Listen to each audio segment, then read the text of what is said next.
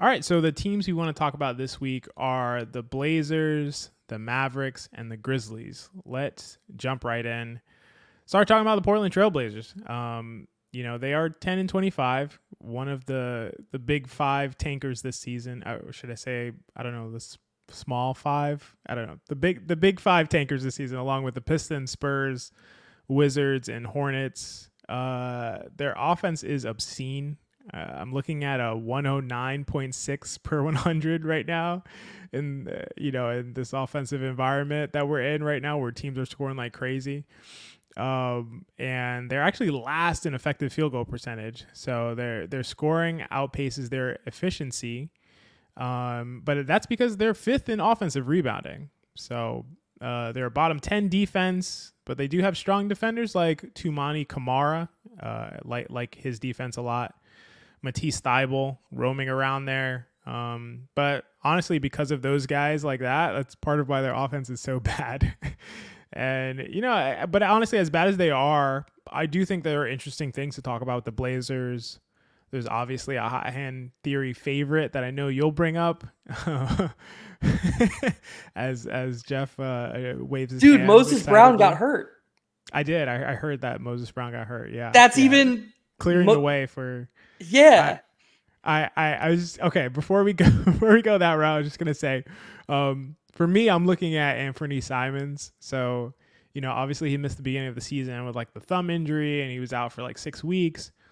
But since then, he's been just killing. Like, and you tweeted about one of his performances from our Twitter account, and I just don't think, like you said, people realize what he's doing on offense. It's completely absurd. He's scoring almost 28 points per 75 possessions on 59% true shooting. And this is on a team with very few good offensive options. He's shooting 39% from three on nearly 10 attempts per 75 possessions. That's incredible. It's such high volume, and that to have that efficiency on that volume on that team is really incredible. One of the best free throw shooters in the game at almost 93%. He gets there pretty often. His assist percentage is leaps and bounds a career high because, he's asked now to create for others instead of just for himself, as he has earlier in his career. And, it's only been 14 games because he was out for 6 weeks, like I said, but he's been really exceptional in that time. So to me, that's the player that I look at when I look at the Blazers, and he's really fun to watch also. So it's if there's some saving grace for Portland fans who have to kind of stick with this team for 82 games. So if you want to talk about Afernee, that's cool, and then we can talk about the big dog that you wanna segue to. I know. We should probably also talk about Brogdon too. Like, Brogdon's Yeah. been good, and I feel like the Blazers are going to trade him correctly. So I guess I'm just gonna swing it back to you, so I can gather my thoughts, and also, I don't know. I'm just very curious to hear what you have to say. What kind of trade package can they get for him? And like, do they need to wait until the trade deadline, or should that be happening as soon as possible? Because with fewer guards, I do think the most important thing that the Blazers need to do is figure out the trio of Shaden Sharp, Scoot Henderson, and Afernee Simons. Figure out how interactive they can be, how interactive their impact can be, and what can they do to make sure that Scoot Henderson becomes the best version of himself? Because that's not happening right now with this sort of 4 guard. Scoot gets weird minutes. They jump around. I do think young players need consistency in their roles and their minutes. And, there are other questions about Scoot Henderson's game, most aptly his lack of a jump shot. But first and foremost, you have to give the guy a consistent chance. And I think that getting rid of Brogdon, not getting rid of him as if he's a negative on the court, he's clearly not, but, moving him for something else could have a huge net positive long-term effect on the franchise. Yeah, I think they just have to trade him. I think it would be, you make the case that some people might say, oh, you can hold him till the offseason and then deal him then. But I think that you run the risk of stunting development of guys who are already kind of struggling, like Scoot Henderson. I just think that they need minutes. They need, like you said, a consistent role. Brogdon's been so consistent over his career. He's been good, for most, if not his entire career. And he is really valuable, I think. I mean, he's 31, he's injury prone-ish, and definitely can get hurt and miss some games. But for a contender in the role that he'd play, a guy who, won Sixth Man of the Year, not to say that he deserved Sixth Man of the Year, but, was a legitimate contender for the award. He is a guy who, his trophy was colored green. That is very true. His trophy was absolutely colored green. We won't go there. We could go there, but we won't go there. So yeah, my point with that is that he's used to being able to come off the bench and provide that spark off the bench and do damage from that kind of role, which is really awesome. And really could work well with a contender in terms of being that person coming off the bench. Has played, last year he played 26 minutes per game. This year he's at 27 minutes per game. I think he could be okay going down to like 24, like playing like half the game. And I think that'd be a good role for him given his injury health, his injury history as well. Only making $22.5 million, which he'll make again next year. And again, like I said, he's been a high impact and relatively efficient player his entire career. So I think he can really help someone. I think you get a first round pick for him, and I'm not sure what kind of first, but I think you do get a first for him if you're Portland, and they really can't pass that up. I don't remember what their pick situation is right now. I think they might have 2 for this year. So maybe you want to look for a pick next year or beyond. But I do think they can get a first for him, and I do think that they want to make that deal sooner than later. If they can get it now, do it now. But if they have to wait till the deadline, I think it's okay. I think it's, it's only 13 to 16 more games that you're talking about. I think it might be worth it to wait out and see what the landscape looks like. But I do think he's got to move by the deadline, and I do think you can probably get a first for him. I have to be honest, a first is more than I was expecting you to say. And I agree, Brogdon's been really good, especially on offense. He's still so solid at getting to the rim. He hasn't been great finishing at the rim, but he's shooting 41% from 3. It's a bit worrying, honestly, because he's 31 years old, so he's not this spry young pup that he used to be. He shot 44% last year on that's fine, reasonable volume over a 67 game span. Like he's improved his shooting. It seems to be legit. I just think that if you look at Brogdon's, if you look at the totality of his offensive impact, like he shot 58% at the rim last year, or 2 years ago. He only shot. He's basically the same at the rim this year as he was last year, but he shot 46% from the mid range last year, as opposed to 37% this year. 44% was pretty much a career outlier sans 2019 for him from 3. Look, my concern isn't that he can't keep shooting 41%. It's that so much of his offensive impact is tied up in him shooting threes well, because he's not scoring super well from the other 2 areas of the court. And when that's the case, in my opinion, in the biggest moments, when the defenses slow down, when you're in the half court, you're just easier to exploit. When defenses know that you're trying to beat them one way, or perhaps better put, when you're only capable of beating them one way, I think it's easier to take away your impact. So if I was a contending team looking to trade a first for him, I might be a little concerned that Brogdon's impact could be muted in the playoffs because of the over-reliance on the three-point shot.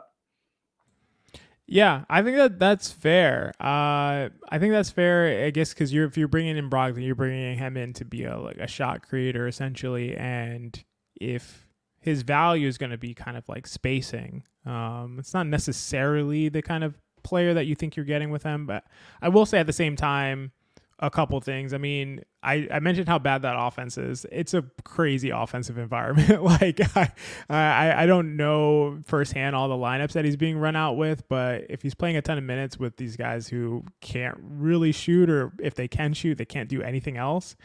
I kind of discount some of the numbers that we're seeing as far as his ability to get to the rim and other things like that. There's just like no spacing and no conducive like environment for success. And so if he's able to adjust to that and say, well, you know what, I guess I'm just going to shoot 42% from three. I mean, to me, that's a boon for him. He also has a crazy assist percentage right now. I think it's like 31.4% assist percentage. So he has taken a lot of the kind of creation responsibilities in that way, at least, or at least that's an indicator that he has. So yeah, I think it's fair what you're saying, but also I think I discount some of what we're seeing from the fact that it's in Portland, in the Portland offensive environment. That's a really good point, and I'm actually not sure why I didn't weigh that heavier in my mind. Of course, it's going to be harder for him to be efficient from the mid-range and at the rim when you're surrounded by people that the other team doesn't care about, and you're being asked to carry or shoulder a higher usage than you're supposed to.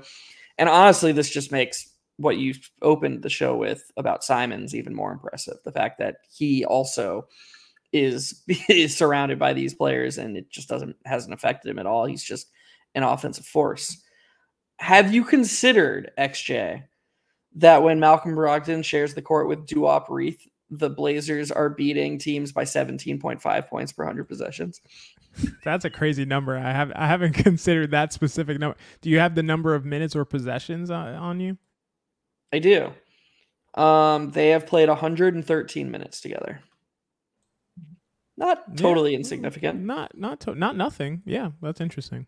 Duop Reith is the only Blazer with a positive net rating. Like not even like a scrub or like a whatever, like a garbage time guy. There's nobody on the Blazers who's winning their minutes except for Duop Reith, and they're winning his minutes by 9 points per 100 possessions. Almost 400 minutes too. That's incredible. And I just want to clarify. So it's mostly due to offensive effectiveness, correct? Well, they're really good offensively with him on the court, but like their defense is way better too. I mean, so oh my God. So their offensive rating is 108.5, which I couldn't help but laugh. The obscene is such a funny word. Like you're it's offended obscene. by it. Yeah, you're offended by it. So their offense goes from 108.5 to 118.9 when Duop Reith plays. Their defense goes from 116 to 109.9 when he doesn't play.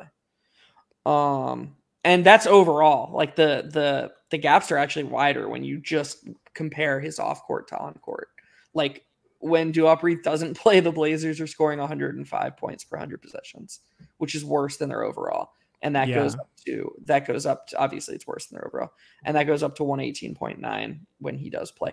Honestly, actually, when you write your thesis about the value of spacing, you should just like have a picture of him or like call it the Duop Reith thesis, because people don't know this. Like I'm not trying to stand on a pedestal here or like act like I'm better because I've weirdly watched Blazers games or whatever. But like if you were to just physically profile him and be cliche in that regard, you would have no idea that he's shooting 37% from three on like decent volume. I don't know how many threes he's averaging per 75, but I'm pretty sure it's like pretty impressive.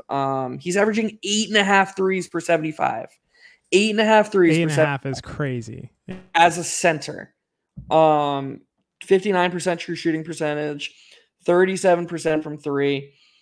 Yeah, he's got to clean up the stuff around the rim. Who cares about his mid-range?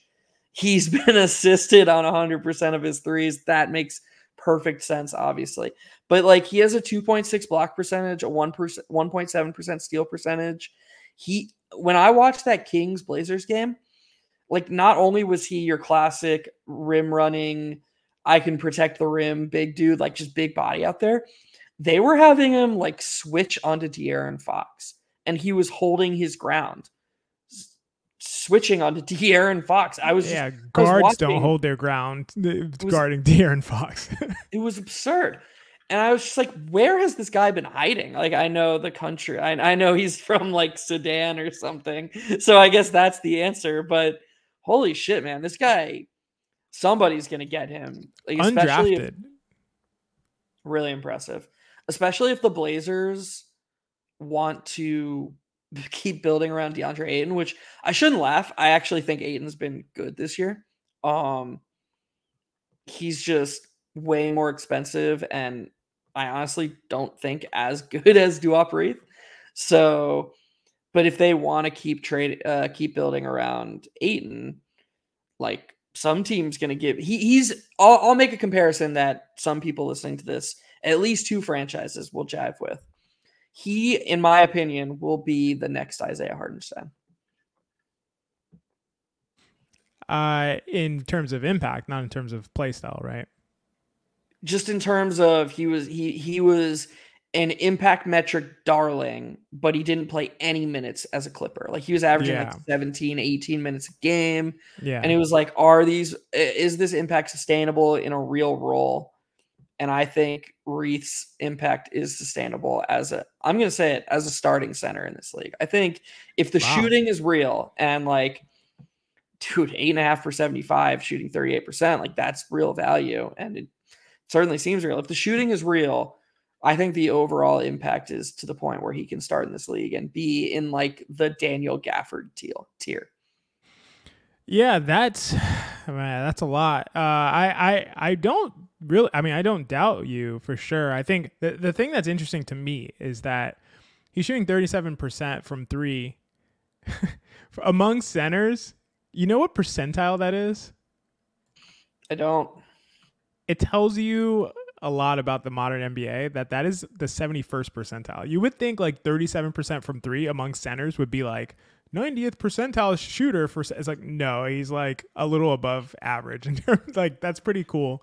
But the thing is there like a minimum threes required? Yeah, I don't know what the threshold is, but one exists. One will exist, and yes, if they're shooting 0 threes, like yeah, they probably aren't included in this. But still, I mean, there's a threshold. At the same time, regardless, we're talking about centers, we're talking about fives. Historically, they don't shoot any threes at all. I think that's just like a cool note that like there's a lot of fives that shoot like 37% or higher. I think before we move on, because no offense to Blazers fans out there, but there are probably more interesting teams right now to discuss. I would just love to hear you talk about Scoot Henderson for a while, because at least for 5 minutes, because I'm not a draft guy. You're not a draft guy, but I know you pay attention to draft Twitter and those discussions. And I don't know if you heard, but I heard crazy things about Scoot Henderson and Victor Wembanyama. Things that Wemby the Yama man. Things that like I thought were just couldn't be true. Like, so first it was Wemby is a LeBron level prospect, which was absurd to me, but is honestly looking more and more reasonable the more I watch him. The second is that this was the greatest draft ever, because not only was Wemby a LeBron level prospect, but Scoot Henderson might be as good. So like when I say what I'm about to say, I want people listening to keep in mind, like the hype with Scoot Henderson was as high as any second best prospect I can remember in my lifetime, or at least in my NBA fanhood. But he also runs totally counter and is just purely antithetical to like what XJ values as a basketball fan and as a basketball savant. So I guess I would love to hear an objective take from you on just, can I get like a pulse check and what your outlook is on him? Because I know the shooting isn't good, but there's supposed to be other things going on here that made him enticing as a prospect, his passing and his defense. Yeah, I mean, I don't want to. Okay, first I want to say Scoot Henderson has played 26 games in the NBA. He's 19 years old. I'm not going to say I don't put any weight into what we've seen so far, because that would be kind of crazy. I mean, it's 26 games. It's a number of games that have occurred. But I put very little weight into what we've seen. I don't think this is representative of Scoot Henderson, who he'll be. Like, I would never come out and say, see, these people were crazy. What were they saying? This guy is not anything. Like, it's not enough time. I need a larger sample. I need him to be older. I need him to have a summer, after this rough season, what will probably end up being a rough season. And need to see how he comes back. Need to see the offensive environment be a little more conducive to success for him. So I just need to see a ton more. I'm not, going out on a limb and saying anything at all really right now.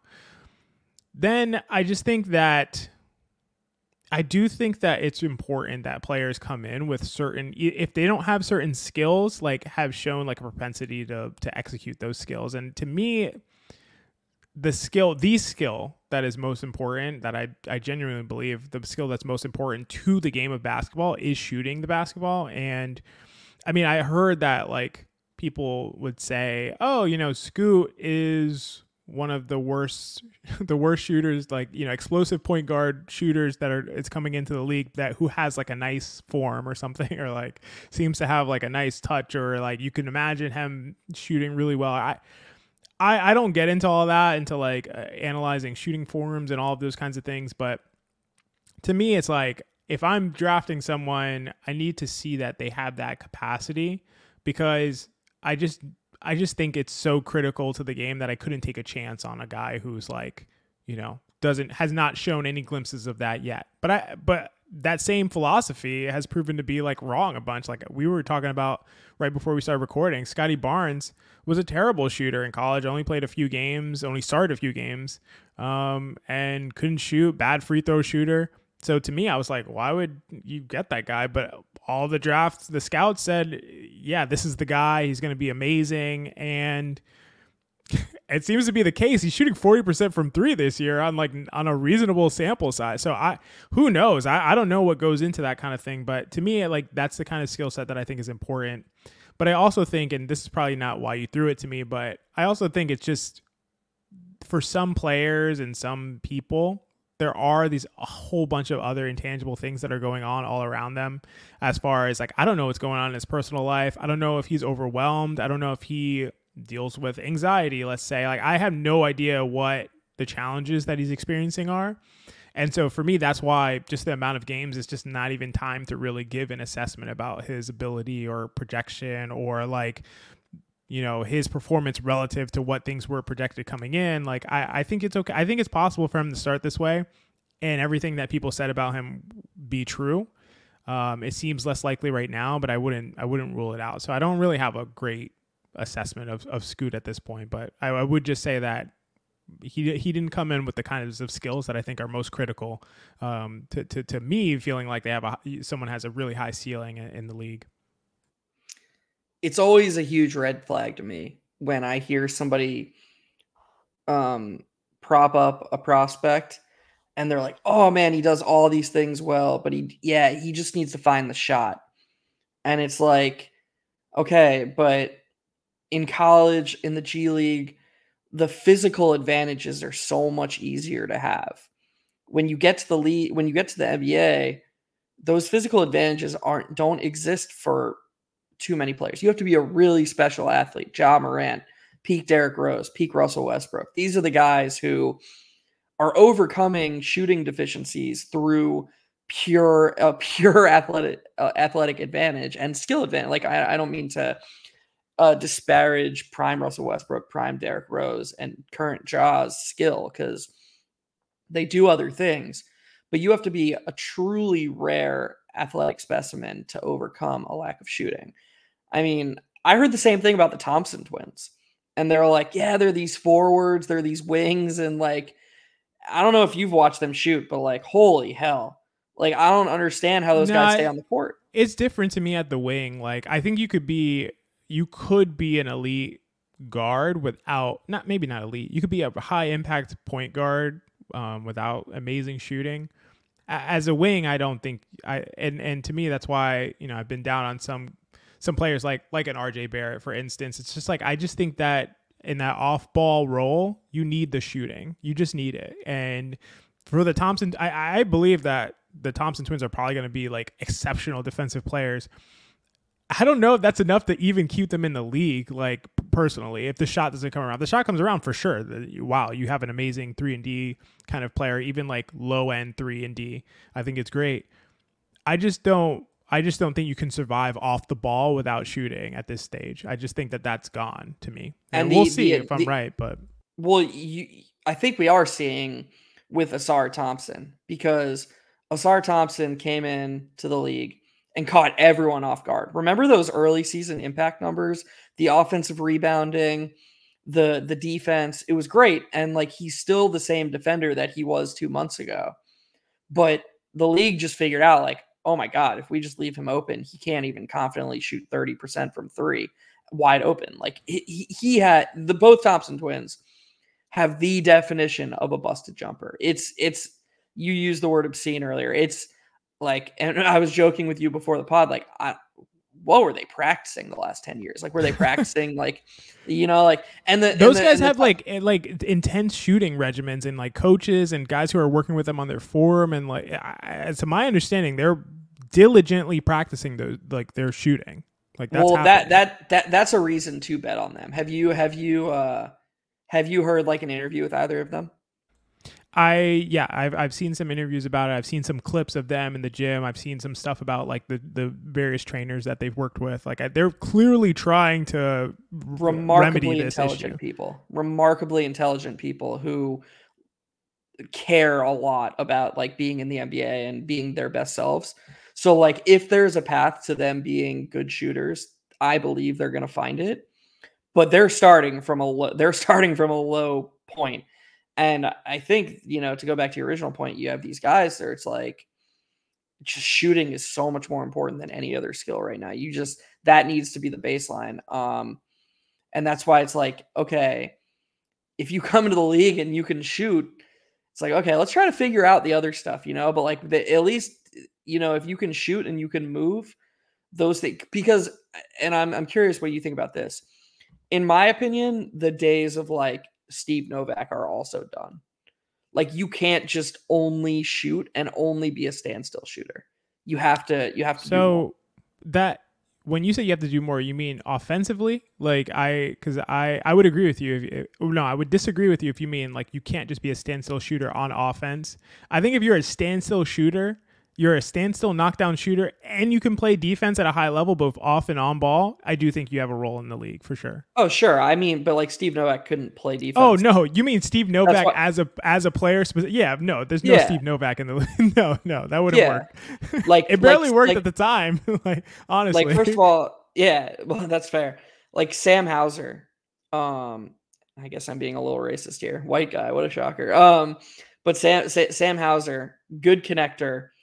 And when I watch him on defense, I don't think he's good, but I'm definitely not like, holy shit, he's killing them out there. Like in the right spots. It's not just like feed the guy who's guarding Sam right now. No, it's not. Right. He doesn't just get exploited. And he's hidden well, honestly. I mean, in that system, they do an amazing job. And again, ecosystem matters. The defensive ecosystem in Boston is really good. But yeah, I don't think Sam Hauser's just like exploit, like the worst defender in the league. You can just exploit him for sure. Did you see that Caitlin Cooper tweet? I did, yeah, about Drew playing center in the zone and then flipping to going to man when they get to a certain point by the free throw line. Yeah, it's incredible. If you're listening to this for the first time, or whatever, or you don't know this, you don't listen to our part ones. We're both Knicks fans, but like we love the NBA. Our goal is, we're trying to cover the whole NBA objectively. So I just want to say this. That was like one of the first times where I was like, jealous or like bummed to be a Knicks fan, because it was like, God, that's just shit we don't get to see. We don't get to see anything like that, and it's like that Celtics defense right there. Like, dude, they were playing a zone defense with Drew Holiday as the center, and then when the ball got inside the 3-point line, switching to man-to-man defense like on the fly. That is like as advanced as it gets. Like if you can figure that out, dude, there's a place for you in this league, like no matter who you are. Yeah, I'm not going to talk about the fact that you said not nice things about Joe Mazzulla at some point, but clearly did I? No, it was not terrible. Nothing terrible, but like you seem to not think the highest of his ability. But yeah, no, I think it's incredible. I think it's really incredible. I think it's so cool that they're doing stuff like that. But they also have the personnel to be able to make almost anything work. Like Drew Holiday is the player in the league who at his size can pretty much handle almost any type of scheme that you throw at him and do everything pretty exceptionally well. Like, I'm not saying he can guard centers. I'm not saying he can guard 1 through 5, but he can hold his own for long enough for you to put a scheme around him that actually is like really effective and approximates him guarding a center, like for sure. And he's not really doing that in that scheme, but I just think he's like so versatile, and you have so much versatility up and down that roster with the guys they have at their size, their strength, their ability to their skill level defensively, which I think is underrated, like how skillful you are on defense. So I think that's really cool. And I think I agree with you as far as being jealous in a way and not being able to see some of that stuff. But I do want to talk about a coach that may not be as innovative, but has a team that's performing pretty well, Jason Kidd. The Dallas Mavericks have been up and down this season, I'll say. Well, I don't know if you can agree with that assessment. They seem to go on these like hot and cold runs. They currently have won 3 in a row, a top 10 offense, average defense. Where do you want to start with the Mavs? So I was thinking about all the different things we could talk about here. I really like Derek Lively. I think we could have the conversation as to if they have enough to really contend. But to me, the most interesting thing about the Mavericks right now is Luka, and not just Luka, like the awesome basketball player, but Luka, the archetype. Because I believe that Luka represents a dying breed of basketball player. And I think that like it'll be very interesting to watch how much longer he plays like this. But before the Mavericks like almost step in and are like, okay, it's time. Like we've tried this long enough. And I think that how he and Kyrie continue to coexist and what they're able to do together will be very illuminating. And what I mean by this, to people who don't know or haven't heard me talk about it, Luka is the most heliocentric player we have seen in the NBA since James Harden. Everything, anything, it runs through Luka. And that would be fine. You know, we see it to a lesser extent in Indiana with Tyrese Halliburton on offense. But the big Are we sure it's to a lesser extent than Tyrese Halliburton? Yeah, and I think it's to a lesser extent for one very big reason. Okay. Because Halliburton helps you off the ball. He adds something off the ball. Yeah, that's fair. I've never seen a player less interested in shooting off the catch than Luka. And I just, Luka gets compared to LeBron a lot. LeBron had to go to Miami and figure out how to play a different style of basketball before he was able to win a championship. I know it's a different league, but I'd argue that makes it even more paramount that Luka figure this other stuff out because the league's tougher now. It's smarter. I'm not convinced that, and believe me, I'm a quote unquote LeBron truther. I think LeBron is the greatest basketball player we've ever seen play. I'm not sure LeBron would have been as successful as he was 15 years ago today. I'm not convinced he would be as successful today with how much smarter and how much more talent, depth of talent there is. I think Luka's ability to raise the floor of role player teammates is not as important as his way of suppressing his better teammates and turning them into role players. And this isn't like Mavericks hate that.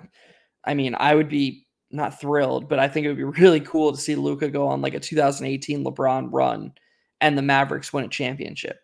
But I want to be frank, that's what it's going to take for the Mavericks to win a championship. There's no like Batman and Robin thing happening. This is 2018 Cavs. This is 2011 Heat before LeBron had really figured it out, This is, 2009 Cavs. It's 2017 Rockets before the Rockets got Chris Paul.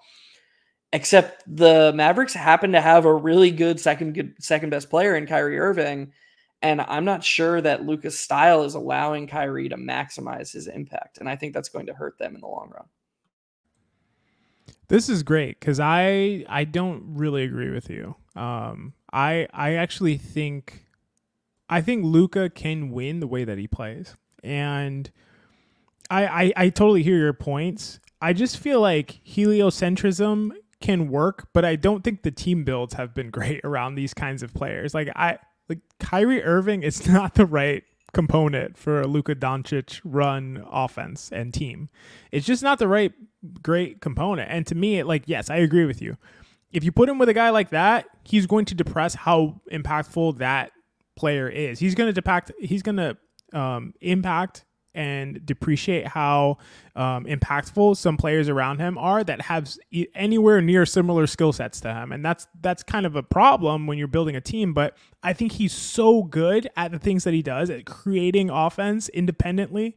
I think he's so good at it. He's so good. And this year, his shooting has huge. He's had a huge spike in shooting. He's shooting like 38% from three now on difficult shots. He's effective from every part of the court. It's like, he's unstoppable, I believe, as an offensive force. And I think you just need to surround him with the right players. And I think that that's the problem. I think that it's hard to build a team this way when you go out and get a guy like Kyrie. It felt like they didn't understand what made Luka amazing and what made him special when they decided to make that move. It was just like, we just needed another star next to him. Maybe he thought he needed another star next to him, or that kind of star. And they were just like, yeah, let's go get that guy. He's the guy that's available. Let's do it. I think that if you surround Luka with guys who, and 3-and-D is just like the wrong phrasing, because these guys do so much more than just shoot threes and play defense. Like there's so much to it. Like I wish there was another term for it, but for lack of a better term, like these high level 3-and-D role player types around Luka Doncic, I think you can absolutely win a championship. I think he's that great an offensive player. I do think you have to be that great an offensive player. I don't think you can be like good. I don't think Trae Young can do it, honestly. I think Luka could do it. I think Tyrese Halliburton could do it. Like you said, Tyrese does shoot a little bit more off the catch, but not a ton more. And I think those guys are good enough offensively that they can carry a team to that height. And they just need the right surrounding pieces in terms of the shooting, in terms of the ecosystem on both ends, the defensive support that they need to account for the energy that they're expending on the other end, and the fact that they may not be that great a defender. I actually think Luka's kind of good enough defensively that he with the right surrounding cast could go all the way.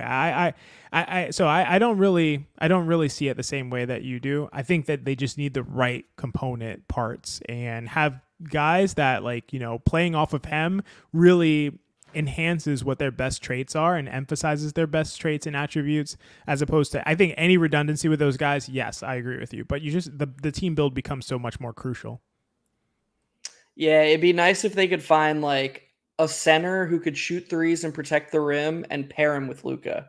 I feel like that would work for really sure. Well. Yeah. Oh yeah. My gosh, if you had like Kristaps Porzingis, that'd be cool, right? I was gonna. No, he's not good enough. No, I was gonna say it's not just Kristaps. It's not just Kristaps, because I think I knew where you were going with it when you were saying it, but I think that you can have Porzingis, and they use them in a weird way, I would say, but you can have a Porzingis there, a guy, like you said, a center who can protect the rim and shoot threes. Kristaps Porzingis, what did he shoot this year in Dallas? Because I don't know, maybe I'm wrong. Maybe I'm not misread. He shot 31% from three the year that he was traded. In the previous year, he played 43 games, shot 37% from three. His defensive EPM was minus 1.4. I just feel like, one, we didn't see the best of Kristaps Porzingis on Dallas. Two, he didn't shoot that great like he should have. Three, he was used in a weird way. Four, they clearly butted heads. They clearly didn't have a good synergy. They clearly didn't really like each other, I think, as far as reporting and what you hear in interviews afterwards. Seems like they weren't really on best of terms. They were younger. They seemed to be competing with one another in some ways. I just don't think it was a great fit. I think the archetype of a center who can shoot threes and protect the rim, I think that would work incredibly well with Luka. And I think you put a couple other pieces like wings who can guard and shoot threes. And, you know, I've been trying to avoid this so hard. A Derek White type of player or types of players around him. I do think that can be good enough. And Luka right now is a better player than he was, you know, 3-4 years ago. I genuinely believe that as far as his offensive ability. I think he's like the most well-rounded offensive player in the NBA probably is what I would say. Could I maybe hypothesize as to why they butted heads? Yeah, shoot. Because really good players probably don't want to stand around and watch one player have the ball all the time. Like, it's cool when you're Reggie Bullock and, oh, I get to play 35 minutes a night next to Luka and I don't have to do anything except he creates threes for me. So it's kind of a catch-22. This is my whole point. You either get a team full of Reggie Bullock level role players and you have a low ceiling because it's Luka plus a bunch of average players, or you bring in players like Kyrie Irving or Kristaps Porzingis who are going to be suppressed and probably not peak happy playing next to Luka.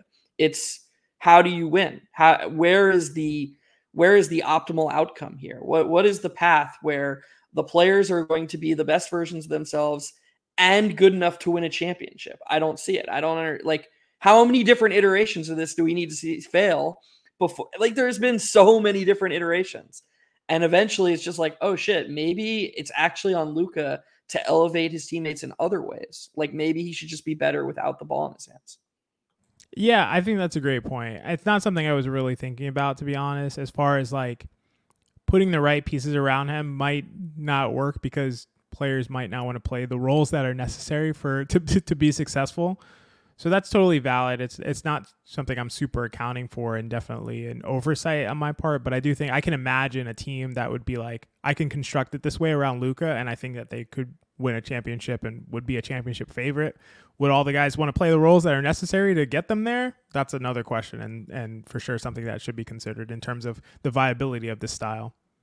Yeah, because I agree completely. I think me and you could put our heads together and construct a fucking awesome team where Luka is allowed to do what he does, and the team would be amazing. In fact, it would probably just be like the current Celtics, the current Celtics, but replace Tatum with Luka. Yeah, how about that? How about that?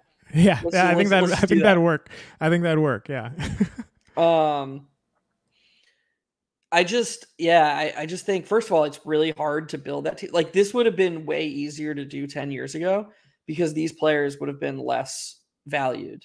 Everybody gets it now. Like there's no team in the league that's like, yeah, we don't really buy this 3-and-D stuff. You know, everybody. And by the way, I think it was Thinking Basketball, but somebody did coin 3-and-D plus. I mean, that's kind of boring, but that's not it. Yeah. No offense. If it's Thinking Basketball, I love you, but no, that's not going to work. Yeah. One day they're going to have us on XJ and we're just going to be like, you know, we're going to be peers of theirs. It's like, yeah, you know what conversation is going to get us there? The conversation around Ja Morant. That's the one that's going to get us on the radar for Thinking Basketball. And the team that we wanted to talk about is the Grizzlies. Yeah, I mean, we touched on the Ja Morant situation on the pod with Schwinn, and we talked about like, what would Ja's return mean, you know? And I was especially kind of down on the difference that Ja would make. Obviously, I thought they'd be a lot better if they're getting a freaking high-level all-star back on their rotation. Like, they're going to be better. But I didn't think they'd be at the level that they have been the past couple of years. It's just a different team. You know, no Adams, no Brooks, who I think was meaningful to them, and Clark. And even the previous year with Melton and Kyle Anderson, like those are really important guys and pieces that they're missing that they don't really have good replacements for. But then Ja came back and they looked insane and it was like a completely different team. And I was like, what is going on? This is crazy. And I'm like, it looks like they're playing harder and it looks like they're more engaged. And like, I'm just like, there's so much intangible stuff that feels like it's happening. But then also maybe Ja is just better than I gave him credit for in his role. And and then the value of someone like Bane going to his appropriate role. There's just so much stuff going on. But then they lost a couple. Ja had some rough games and they looked more like kind of like I expected them to look, like kind of a good team that's not great due to a limited number of guys in like key roles. But Then recently they just beat Phoenix without Ja and by jacking up a million threes. And that's kind of like the funniest thing about this team to me. Like the biggest thing that I noticed is just that this year they're fifth in the NBA in 3-point frequency. And last year they were 15th. But the 3 years before that, they were 29th, 27th, and 26th. They've like completely changed their identity. And a lot of that was because they didn't have Ja. But at the same time, they've maintained this like high volume 3-point shooting thing that they've been doing. And they beat Phoenix really because they shot like almost 53 points for 3-point attempts. So I think that's interesting. That's an interesting point, but I don't really know what to think about the Ja thing. Like I need more time, I think, because, you know, like I said, they were amazing, scorching hot, like nearly dominant in those 4 games. But we've seen 4-game samples where teams will run roughshod over the NBA and then come back down to earth. So I need more time with it. What are you thinking? Yeah, I'm just still in awe of that totally natural transition from Luka to the Memphis Grizzlies by you. You were born to do this, XJ. That was great. That was great host work by you. I'll take it. I appreciate it. Yeah. The Grizzlies. I think you nailed it with players sliding into their more natural roles. I just think the interactivity of impact gets underrated sometimes. You know, we're seeing it in New York right now. It's not just that OG Anunoby is a really good defender. It's that his mere presence is allowing other players to play roles that are more comfortable for them. And Desmond Bane and Jaren Jackson Jr. specifically were kind of fish out of water without Ja Morant. And so they're still the same basketball players now that Ja's back in the lineup, but their responsibilities are totally different. And now they're just playing like the best versions of themselves. I mean, Bane has been quietly incredible, 93rd percentile in offensive EPM. Marcus Smart is defending as well as he has in a long time. When you brought up Drew Holiday earlier in the show about, you know, one of the few guys who could do the things that Boston's asking him to do right now, my first thought was like, Smart could probably do it. You know, it'd be cool if they still had him. Incredible defender. He was paramount in their victory against Phoenix last night. They're getting really good minutes from 23-year-old Vince Williams. He's going to, in my opinion, become an XJ favorite. He's not shooting the lights out right now, but as someone who watches him shoot, I'm just like, he's going to figure it out. Like, I wouldn't be surprised if he became a fringe 40% 3-point shooter. Wow. Really? That's incredible. Yeah, he's only shooting 35% from 3 right now. I know his percentages. I like his form right now. I like his form. He doesn't seem hesitant at all. Like, he fires with confidence. And of course, there's only so much information I have. I don't know him personally. You know, maybe he's going to have the Frank Ntilikina offseason regimen and just practice running around so his defense stays good. But I do think that if he works at it and he keeps the course, he's only 23 years old, as I mentioned, I think he could just be an excellent shooter and an excellent player in this league because he's already, I mean, for a 23-year-old to be providing the type of defense he is right now, 92nd percentile and 21 and a half minutes a game on that end in defensive EPM. He's a key piece, in my opinion. Jaren Jackson Jr. is the last person I want to mention because, I mean, remember the things people were saying about Jaren Jackson Jr. earlier in the season? Like, oh, the Olympics, like, is it an Olympic hangover? Was Jaren Jackson Jr. ever that good? Now, all of a sudden, he's just been on a tear recently. And again, I just think that when he doesn't have as heavy of responsibilities, he's allowed to just focus on what he does best, the things he does that allow him to impact the game the most.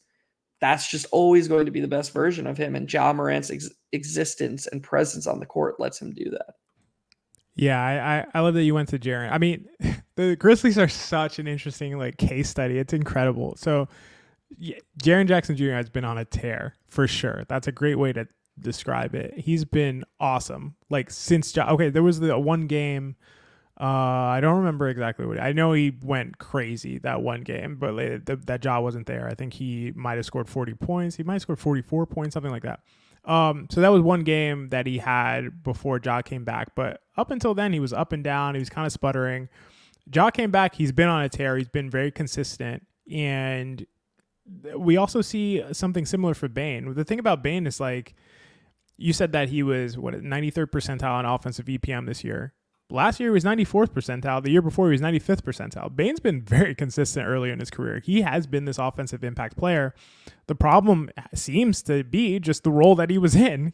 Like he was not, I wouldn't say equipped, but it wasn't like the perfect role for him and for Jaren Jackson Jr. as well. I don't think that Ja actually even needs to be that great. Like, I don't think he needs to be that great of an impact player. I think he just needs to exist to fill the role that he fills as the primary initiator, the lead creator, the guy who's going to get into the paint, the guys who is going to, take a certain number of shots, who's going to bail them out in crunch situations. I think he just needs to be in that role, and that is so meaningful for what it means to the other guys who play off of him. In this case, Bane and Jaren Jackson Jr. It just seems to be so important for their impact, for their impact to matter to the entire team, right? So, like I said, Bane has had the same kind of EPM offensively for the last 3 years, but he's gotten to that impact in completely different ways, right? And I've always believed it's harder to have a sizable impact as an offensive player off ball than it is on ball, because when you're on ball, you are the one who the defense responds to. You are the one who is manipulating defenses. So it's way easier to me to impact the game in that way than being somebody who's just like off ball. It's like, what's the difference if you're there or another shooter is there? Like, it doesn't seem to be that much. You have to do a lot more things that are not really tangible to have that kind of level of impact as an off-ball player. And that's the thing that's always been so cool about Bane. His usage has always been like 25 or lower, and he's still had this incredible offensive impact.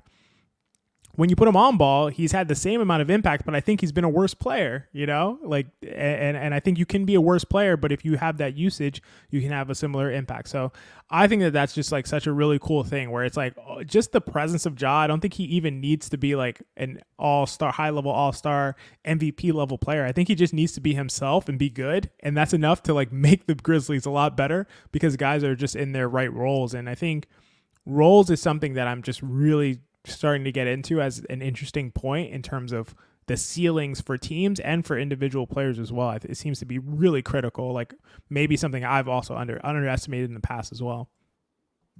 Yeah, and especially when it comes to like that on-ball creator role versus playing off the ball and elevating, your teammates that way. And to me, there are two statistics that tell that story.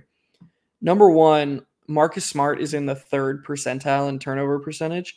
He's turning it over almost 20% of the time when he has the ball. Yeah, I saw. That's crazy. That's an insane number. Yeah, Ja Morant's is 12.1%. So, like, just by replacing Marcus Smart possessions with Ja Morant possessions, you're turning the ball over 8% less of the time. You're off to a great start there. The second stat that I think illuminates Ja Morant's impact, the Grizzlies have a team high 54.9% effective field goal percentage and a team high 58.4% true shooting percentage when he's on the court. When he's off the court, they have a 50.7 effective field goal percentage and a 54.1 true shooting percentage. They're not creating the same types of looks when they don't have him. And I think that's because they're overtaxing players who are ill-fitted for the creator role, like Marcus Smart, like Desmond Bane. Ja Morant, he's got a 38% assist percentage. That's, in the upper echelon of the league.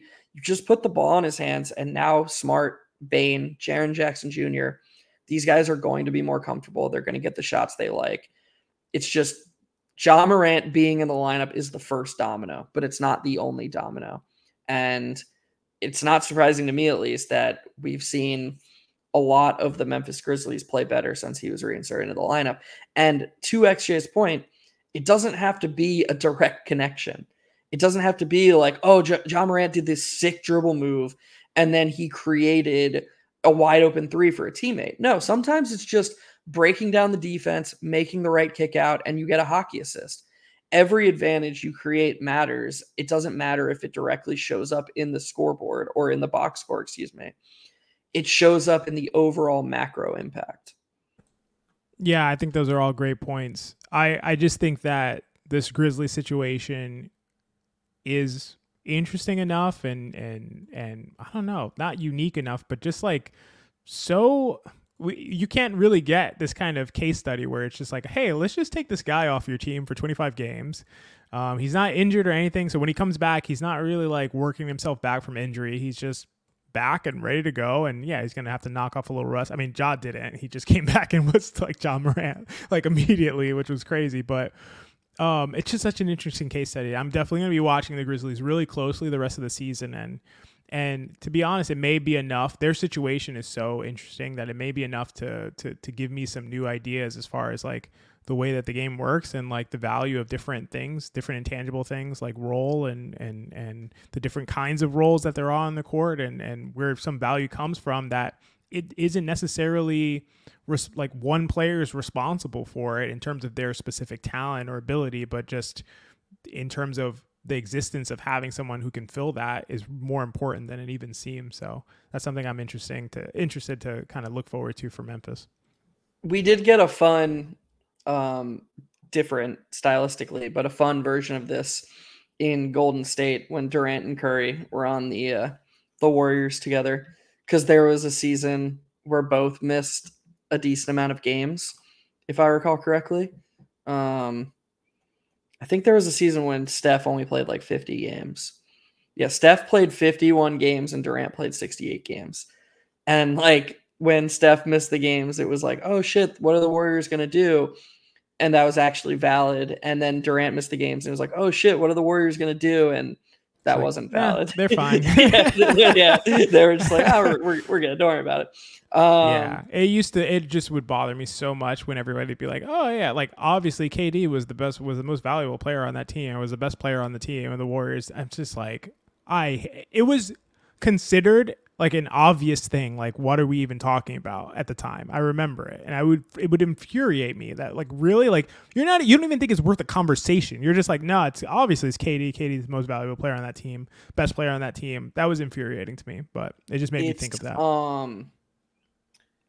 It's a human bias that we have because the Durant acquisition changed the equation. So it was like, I'm fucking blanking on the term. There's like a poker word that's really, really good for this. The Durant acquisition was dynamic in terms of like the overall equation.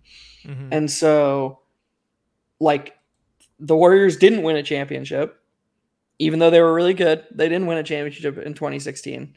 And then in 2017 and 2018, they did win a championship. So clearly the new piece is what put them over the top.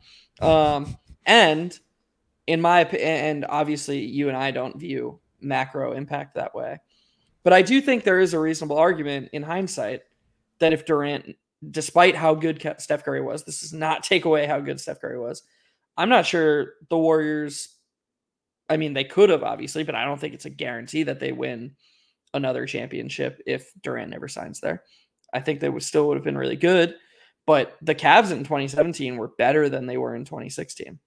The Rockets got better. You know, the Rockets took them to 7 games in 2018, even with Kevin Durant. So I do think that it's really easy to just be like, Kevin Durant was the difference. And when people say value, that's what they mean. I'm not even sure they're perceiving impact the way you or I would. I just think that to them, it's as simple as you take Durant off that team, you don't win a championship. And they don't even think about it as like, okay, but if you take Steph Curry off the team, you don't win a championship either. So what are we talking about? You know, it's just a simple equation to them. Like, didn't win the championship in 2016, did when Durant was added. And yeah, it's like swap Durant and Curry instead of bringing Durant into the fold with Curry. Just bring Durant in and send Curry somewhere else and then see what would happen. I mean, like, there's no way they'd be better with Durant instead of Curry. I don't believe that. And I've never seen anything that would suggest that.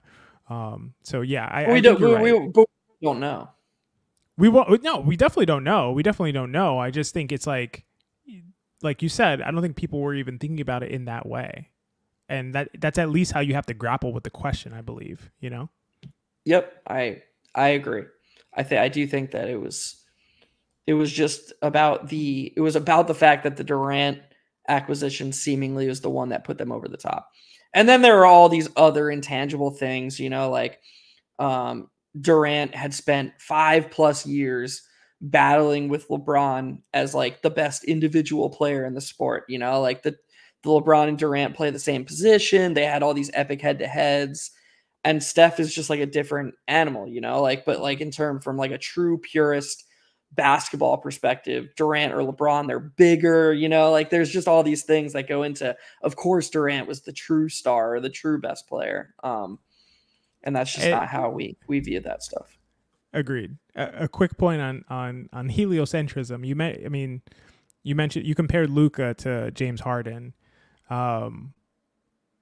I think I need to look this up to verify, but I think that 2018 Rockets James Harden had fewer of his baskets came from assists than Luka. I think he had similar output in terms of his impact, in terms of his assist percentage, in terms of his creation responsibilities, and also didn't shoot actually he might have had the same exact percentage of his 3-pointers coming from assists. And again, like you said, they took that Golden State Warriors team to 7 games. That Golden State Warriors team is probably, in my opinion, like the best basketball team, the greatest basketball team in the history of the league that would beat any team from any time period to 7 games on the back of a heliocentric James Harden. I don't know. To me, that's enough evidence to suggest that you can win that way if you put the right pieces together. I know this is like a tangent from before. No, that I think it's a great point. The Harden numbers are fucking bonkers, dude. I know they are.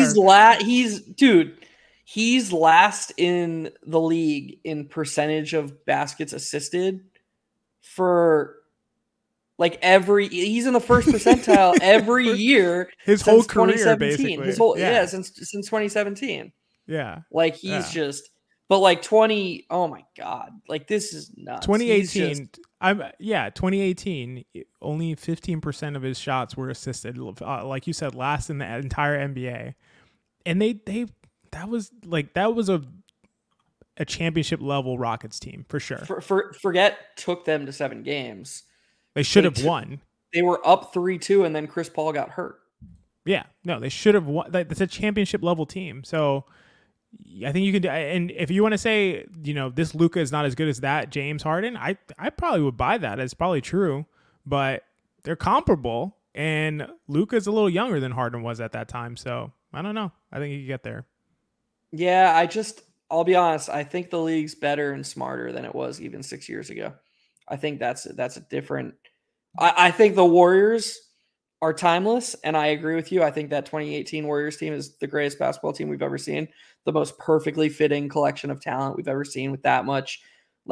Klay Thompson, if you could draw up a 4th option, it's a guy who is one of the greatest shooters ever, who is a plus defender. That was your 4th most impactful player in a starting lineup. And also, I have no desire to dribble. Actually, just give me the ball and I'll shoot it. It's cool. Yep, exactly. Draymond Green, as we've talked about a ton, just perfectly interactive with Steph Curry. They are inverse impact players. All of the impact Draymond Green gives you has no diminishing returns with all the impact Steph Curry gives you. They elevate one another. And then Kevin Durant, when the moments get tough, and this is another reason to bring it back to, the impact. When moments got tough, rare times for those Golden State Warriors team, they needed a basket. It was Kevin Durant who they gave the ball to. And for a lot of people, that just carries extra weight. To those people, there's no way to capture that value with a number. It's just a feeling thing. And I'm not saying that's right, but I also don't want to disparage those people because that's the beauty of basketball. Yeah. No, I think that's valid. And I do think there's a value there. I think there's a value there. I don't know what to I don't know what to give it, but I think there is a value there. So I think that have goes. a sort of related trivia question for you that we can end on, XJ. You gotta hit me with it. The year before the first Kevin Durant year, 2016, 2017, Mm-hmm. in a guy that you and I have said on this podcast might go down as the most underrated player in the history of the NBA, led the league in EPM. Who is that player? In what year? 2016, 2017. Led the league in EPM. That we've both said has been one of the most underrated players in the history of the game. Mm-hmm. In 2017, I hate memory stuff, man. Why are you doing this to me? I don't even have a good guess, honestly. We've talked about this player. Yeah, Like I think in overall EPM or offensive EPM? Overall EPM. Most underrated player. Is it Harden? It's not, but it was a future teammate of James Harden. Oh, Chris Paul. Sorry, Chris Paul. Yeah. Yeah. Chris Paul is amazing, dude. Yeah. No, dude, no. He led the NBA EPM when Steph Curry, LeBron James, and Kevin Durant were all in their primes. And Kawhi Leonard. That was Kawhi Leonard's best season. And that was the best season of Kawhi Leonard. Time out. How old was Chris Paul at the time? Got to be 30 something. He was 32 years old. Yeah, 32 years old, led the NBA. And by the way, don't forget, Russell Westbrook was a walking triple-double that season. And I don't even I mean that as a joke, kind of. But no, but what I was saying about like your offensive load, kind of make it easier to have a huge offensive impact if you're dictating everything that happens. Like obviously Westbrook had that. So, by the way. What I remember about that season is, speaking of walking triple double, what if you have it in front of you, what was Westbrook's like assist percentage that season? Because I think it was like half of the shots that were scored while he was on the court, he assisted. I'm pretty sure he had like a 50%, 55%. That's absurd. That's so cool, dude. Oh, so stupid, man. That's ridiculous. There's one 55. Is that the all-time record? I don't even know. We got to look at that some later. But I bet Chris Paul has approached that in his life. 55% assist percentage. Chris Paul's career high is, dude. God, he was so good forever. Oh my God, holy shit, dude. I love Chris Paul. He's so good. Holy, did you know, dude? Chris Paul led the NBA in EPM in 2008 and 2009. Plus, dude, 10. I know. Good. I've done well. I mean, EPM is different pre 2014, but still, yeah. I've done this. I did an exercise for KFS for a Patreon podcast where I went through every MVP from 2000 to 2020 or 2021 and said who should actually be the MVP. And Chris Paul should have like at least 2 MVPs, maybe 3, but he was in the conversation like maybe 10, 11 times. It was insane. Like Chris Paul, criminally underrated. He was 50% in 2008 and then 51.2% in 2009. That's crazy. But never 55. The last 55 is the last the last wild factoid about that 2017 season. Steph Curry, nor Russell Westbrook, nor James Harden, nor Chris Paul, nor LeBron James led the NBA in offensive EPM. The leader in offensive EPM was 5'10" Isaiah Thomas. Yeah. That's I so cool. Yeah. What an awesome sport. That is amazing.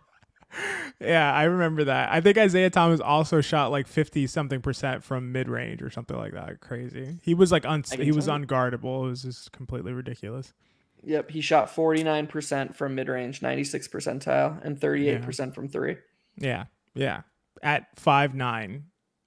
And then he had a 30.5% assist percentage and only turned it over 11% of the time.